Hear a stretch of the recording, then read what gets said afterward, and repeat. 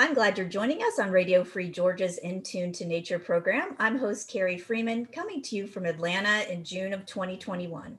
And today we're going to be learning to appreciate an ecologically beneficial group of animals who are buzzing around us, but whom we mostly ignore, malign, and swat away, and that is flies, of which there are many species and fun facts. Well, some facts are fun, some facts are gross, some are impressive, and some are unbelievable. Flies are the topic of a new book titled Superfly: The Unexpected Lives of the World's Most Successful Insects by biologist, author, and animal advocate Dr. Jonathan Balcombe. Today, we'll have him tell us about flies as pollinators of flowers and food crops and as waste disposers and recyclers. First, let me tell you about him. Jonathan Balcombe was born in England, has lived in New Zealand, the United States, and now Canada.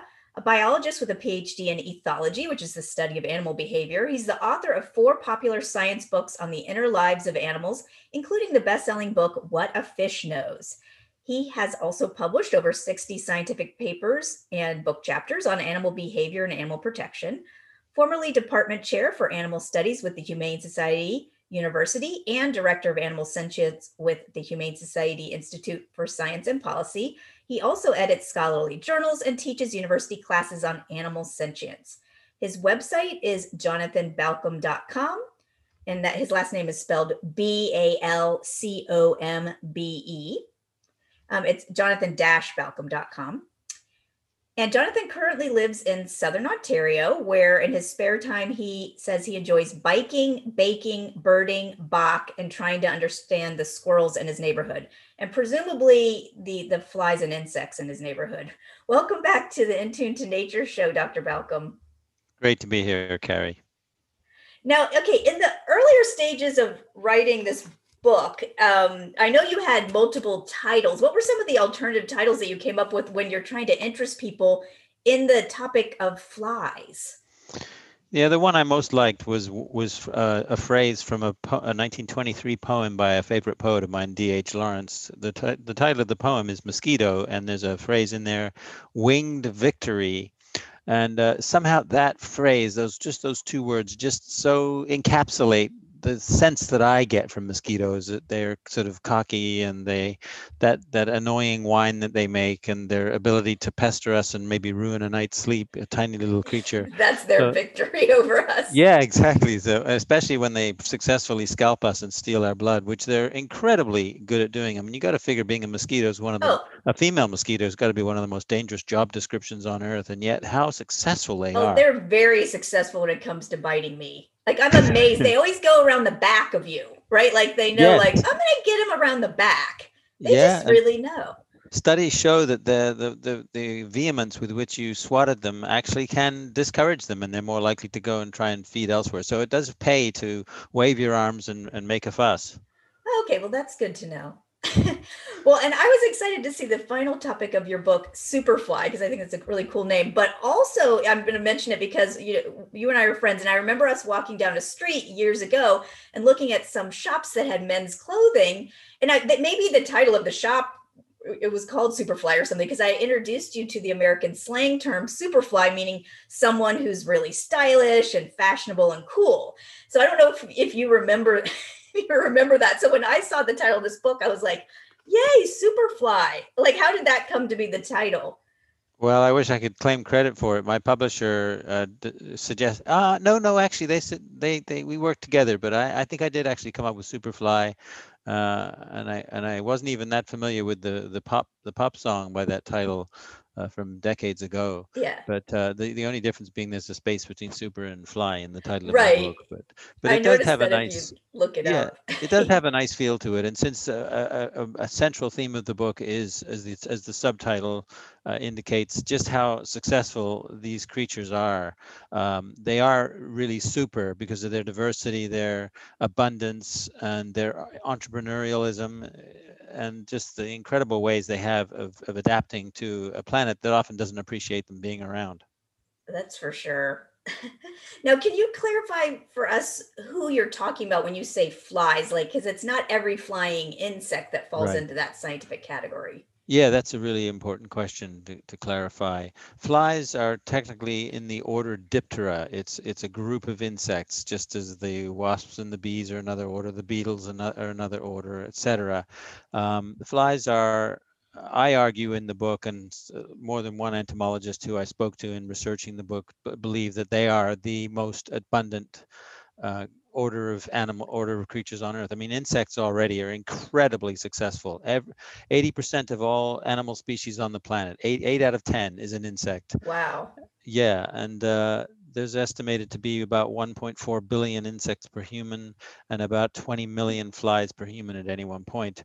A lot of those flies are not actually flying. They're still in the larval stage, tucked away in rotting fruit or where have you, wherever.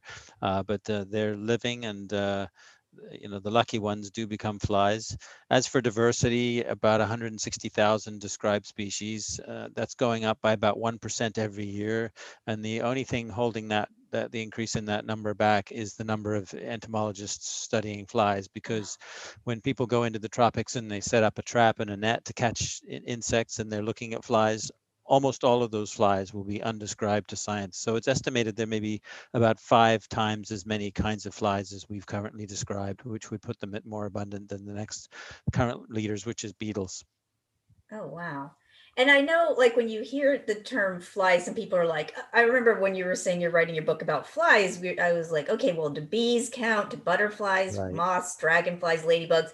And none of those beloved insects count like in the fly category. Right. Oh, I didn't clarify, and I should. That diptera is Greek for diptera, two wings, and it's those two wings that distinguishes flies from all other flying insects. All others have four wings. The beetles have those hard shell on the back, which is a modified wing. The flies have the two front wings, and then the back wings a long, long time ago morphed into like a little baton twirler stick like structure called a halter, which helps with stabilizing flight, apparently, and among other things. and I want people to notice how beautiful most flies are, and that's something that you do mention. And I didn't know if, because again, we don't give them credit because they're not as maybe brilliant as a dragonfly or a butterfly. But is there a certain species of fly that you particularly think is really beautiful? Ironically, one group of flies that has perhaps one of the least beautiful lifestyles, that is feeding on dung and rotting bodies, and doing a great job to clean those up, by the way, are the blowflies, what Yeah. we commonly call blowflies, with such lovable names like Calophora vomitoria and California Calophora morticia. Despite Yikes. those names, if you can put aside our prejudices and our associations with their lifestyle, they are exquisite creatures. I mean, needless to say, they're symmetrical, but they have this beautiful iridescent sheens of blues and golds and greens. Different species in different light have different colors. While I was researching my book, I don't remember the name of this fly, but there was a new species discovered that had the most incredible celestial metallic blue, Wow. like armor over its body, and just absolutely beautiful if you can ignore how they make a living. Yeah.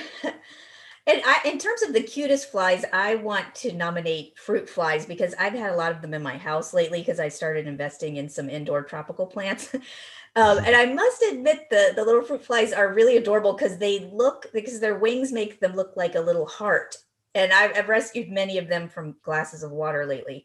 But readers of your Superfly book will read a lot about fruit flies because unfortunately for the fruit flies, they are used in a lot of laboratory experiments. So they get discussed a lot, in the book. They do. They're incredibly important in genetics. I mean, 7 Nobel Prizes, including last year's for medicine, have been awarded to research that relied very heavily on fruit flies. And the fact that they're studied a huge amount. There's more than 100,000 scientific papers that have been published on fruit fly research, and that those numbers are increasing all the time.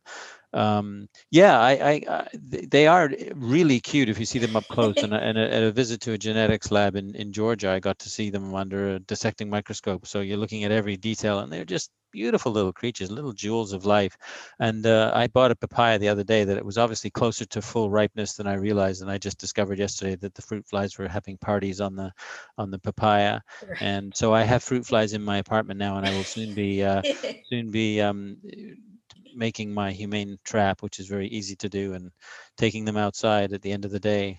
But there's another cute fly that often shows up in homes, and that is drain flies or moth flies. They actually Mm. somehow manage to make a living in drains that receive soap and boiling hot water and all that. Then you occasionally might see them perched on the wall of your bathroom in the shower or what have you. But they're very cute little, also heart-shaped little flies.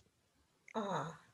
Now, there's so many things we can talk about in this book in terms of flies as lovers, bloodsuckers, and crime detectives. But since this is a nature show, I wanted to ask you about some of the chapters in the book that help us appreciate the important and sometimes unknown role that so many fly species play in our ecosystem. So we can see them less selfishly, not just as personal annoyances, but as beneficial species. Let's start with you telling us just a little bit about their role as disposers of waste. Yeah, they do a really important job there. I mean, consider that each one of us humans, and there's well over 7 billion of us now, produces about 20,000 pounds of poop in a lifetime. That's the equivalent of 3 adult hippos in terms of weight. Um, if we didn't have flies, let's just say that the world would be a much fouler and more pestilential place. So while we kind of get grossed out by that association with flies that are attracted to and feed on and lay eggs on or lay directly live young, their larvae on poop and decomposing bodies, the fact that they do that is very, very important Mm. ecologically. It makes things clean up sooner. It recycles waste back into food chains so that birds and fishes and other insects and other creatures can make a living by feeding on insects. Insects are incredibly important as members of food chains, as well as cleaning up messes.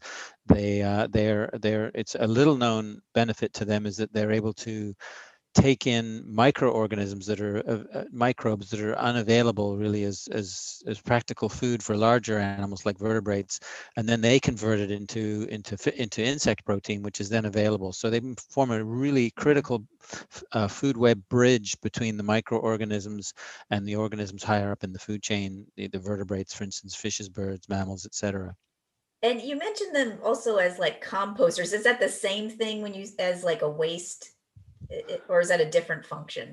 Well, it's a more specific kind of function. I mean, the fact is that we produce a lot of plant material waste that and in good neighborhoods, unfortunately mine, we do have composting in Belleville, Ontario, where I live, but unfortunately if you live in a condo as I do, you're not allowed to, you can't use the green bin program, which is Ah, silly. But the black soldier fly in particular is the world champion composter, incredibly efficient at converting food waste into protein or into material in the form of fly maggots or flies that can become food to other creatures and help sustain them.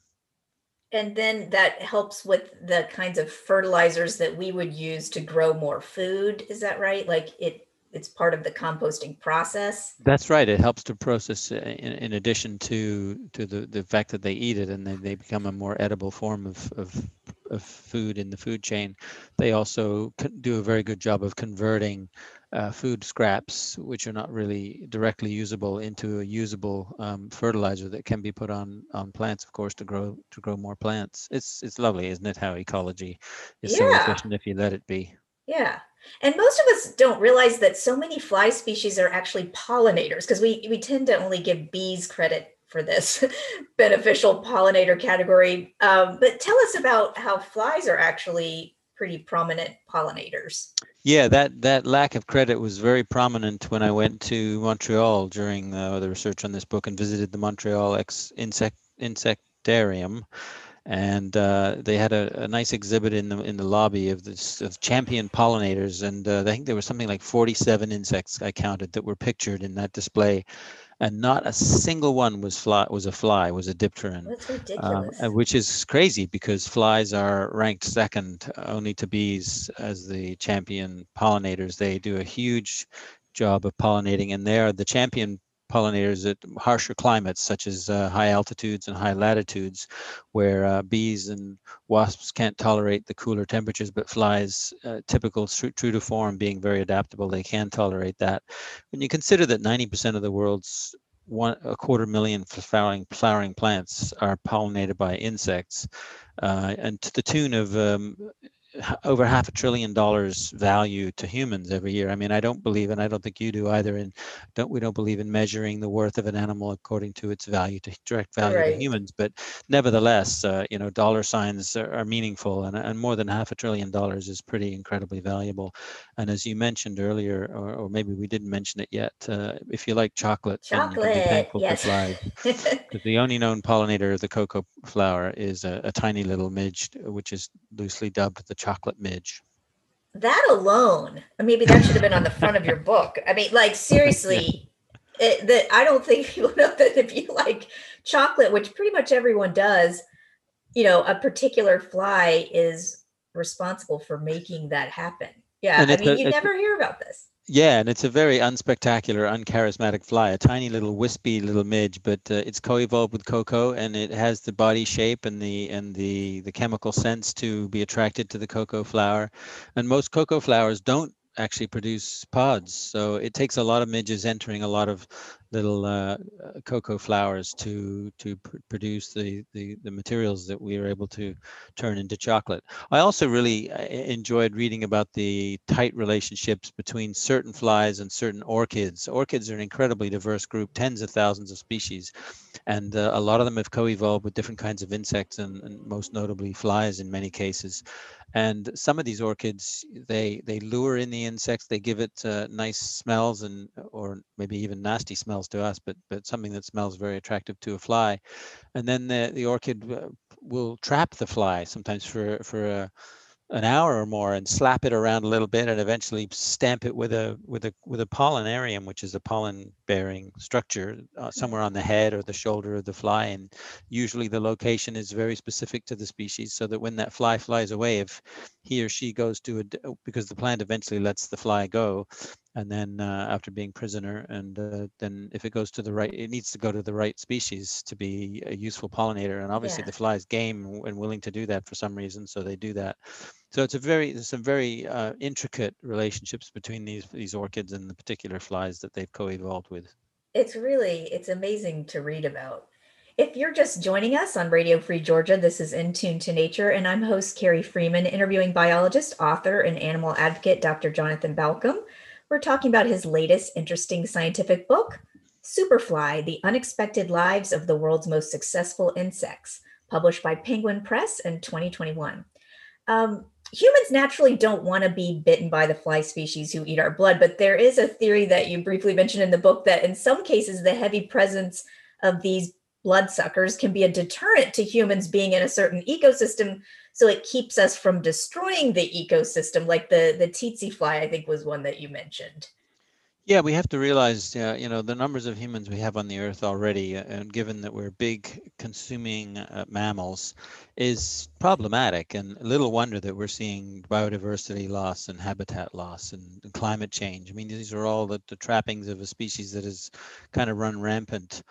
So yeah, that you mentioned the tsetse fly is a good example of a species of biting fly that, also being a tropical fly, can be a vector, can carry diseases that are dangerous to us. In their case, it's not malaria. I don't remember that. I think it's sleeping sickness is the main one that the Mm. tsetse fly carries, and these are quite big flies with impressive biting mouth parts. And I've never encountered or been bitten by a tsetse. I'm not sure it's something I'd want to happen, but the fact that they are associated with dangerous diseases, in addition to the fact that the bite is probably quite painful, has kept people, humans, from sort of colonizing certain areas. The Okavango Delta in southern Africa is a prime example. It's a beautiful natural area with lots of species diversity, and that would be lost, of course, if humans moved in. So whether that phenomenon, being a deterrent, flies being a deterrent to humans coming in and running rampant over what used to be pristine habitats, I don't know, but I imagine there are many other examples than that. Yeah, but I'm thinking like for industrialized nations that we like to use chemical insecticides, so it seems like nothing's going to stop us from living wherever we want to live or developing some area because we try to dominate or subdue nature rather than follow its guidance. Like I remember living in South Florida, in Fort Myers, that you'd go to vote and you'd have to vote for some guy to be mosquito control director or something. So I mean, like, oh, which guy am I gonna vote for to spray chemicals all over my city? And Like, indeed, yeah, it's a real problem. In the last 30 years, we spent billions of dollars to kill insects and mere pennies to preserve them. And studies all over the planet, particularly Europe, find that insect numbers are down about half since whoa, 1980. And pesticides are a major leading culprit in that trend. Just me back to my condo situation, where I live in Belleville. There's just a routine prophylactic kind of spraying that's done once a year. I'm working on trying to stop that, and it's just ridiculous that it's sort of automatic. And yeah, you Google some kind of insect in your yard, and the first thing you see is it's almost all pest control companies that are right. talking about how in a negative context. We Yeah, it's need to all be like, much how more can you positive. get rid of them with Yes. chemicals? Yes, Yeah, there needs to be so much more positive PR. It's so ironic, given that flies would continue to thrive. There'd be a few disappointed species if humans disappeared, but flies would continue to thrive without us. But the opposite is not true. Global ecosystems would utterly collapse, and we'd go down with them if we didn't have flies. and so in knowing all this, how can listeners be more cooperative eco citizens and actually help flies? Well, we need more nature reserves. We Yeah. need to get off our pesticide habit, particularly the more harmful ones, the broad spectrum pesticides that kill not just the target species, but also other species that come into contact. And of course, as Rachel Carson alerted to us back in, more than 50 years ago, those pesticides, some of them are persistent Mm, in the ecosystem and the food chain, and they move up and they can poison birds and fishes and other animals. Another thing that wouldn't hurt is getting off our lawn, our love of lawns, pristine lawns with no flowers. I always get a smile when I cycle by lawns that are covered right now with bindweed, which is a beautiful little relative of the morning glory flower. And it's like I say to myself, it looks like that person's not putting poisons on their yard. There have been some restrictions in Ontario on using lawn pesticides, and I believe there are some restrictions on the use of that horrible pesticide or herbicide Roundup. But right. nevertheless, this is so common. You go into these stores and see the racks and racks of various chemicals designed to kill plants, unwanted plants, which are usually called weeds, which usually means native plants, which are exactly the ones Yeah. we want to have. Like maybe And we should then get rid of the word weed and get rid of the word pest. You absolutely, know, I put the word in quotation marks, pest, in my book because yeah. it's very anthropocentric. In the human context, and many other animals would regard them as a boon, not a pest.